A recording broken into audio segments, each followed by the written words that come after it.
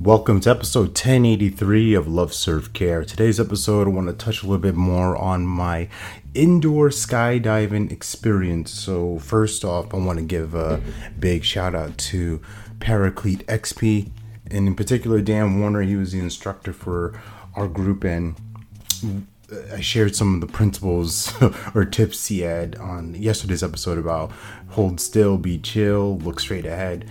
And I'll tell you this, that my experience of the skydive was not like anything I thought it would be.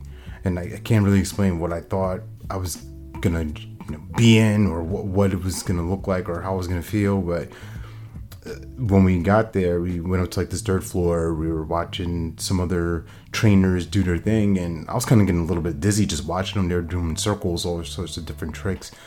And that's when the little bit of the panic hit inside of me. I was like, oh man, what if I like throw up? What if I get sick? What if I get motion sickness? Maybe this is wrong. Maybe we should back out now.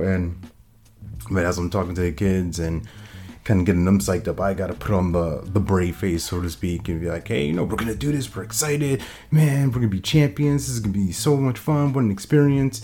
But in the inside, I'm like, this is not what I really want to do right now. Not that I didn't want to do it, but the hesitation of like, right, just what I just spoke about. Like, well, what if all these things happen? And so fast forward, we're sitting in the chamber or whatever, or a hold-in spot, and this one kid goes in front of us first, and then it's my turn. And as I'm feeling the wind, I'm trying to remember all the tips he's given us, right? Like keep my hands up, stay tight with my abs, keep my legs spread, toes pointed down, all that kind of stuff. And all the instructions he was giving us, right? He gave us like some specific hand signals to focus on, and I'm doing my best to remember it. I'm like, okay, oh, this means that. Okay, this means that. He's trying to like push my arms down, and one of the things he said to me as advice, which was really interesting, was like, you know what?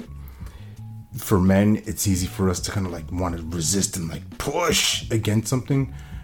The challenge, the opportunity for me is to go slower, right? Go slower and softer with my movement, so that as I'm pushing against the wind there, it's only going to be the movement itself. The reaction is going to be dependent on my actions. So if I'm going fast, the wind's going to push me fast. If I'm going slow, the wind's going to push me slow. And I thought, man, what a great opportunity to see how that works in coaching and business. And this is why I'm sharing it with you. Maybe you'll catch an insight from this, and maybe you'll be able to use it or not. All that said and done, remember that you're born to live your life in abundance. You're the master of your future, you control your freedom, and you have complete dominance of your thoughts, your emotions, and your habits. Take care. God bless. Stay blessed.